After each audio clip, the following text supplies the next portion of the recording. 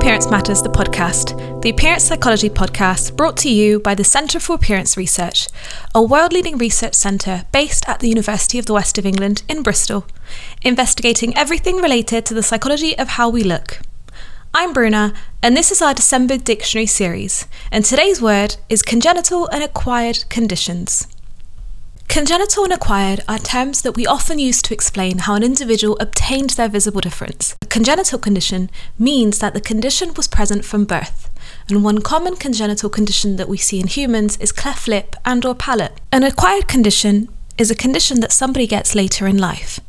This could be an injury such as a burn or following a road traffic accident, or it could be a result of a medical intervention, such as scarring after surgery.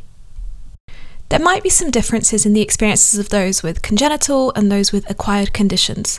For example, an acquired condition may come later in life and be accompanied by challenges such as possible trauma and also difficulties adjusting to a new appearance.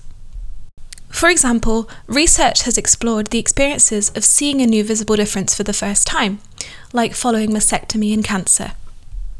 Interestingly, the cause of a visible difference, and whether it's acquired or congenital, doesn't seem to be very influential to adjustment. A later episode in this series will cover the concept of adjustment in more detail. I hope you've enjoyed learning more about congenital and acquired conditions and have been enjoying listening to our December dictionary series so far. As always, please do remember to share, subscribe, rate and review.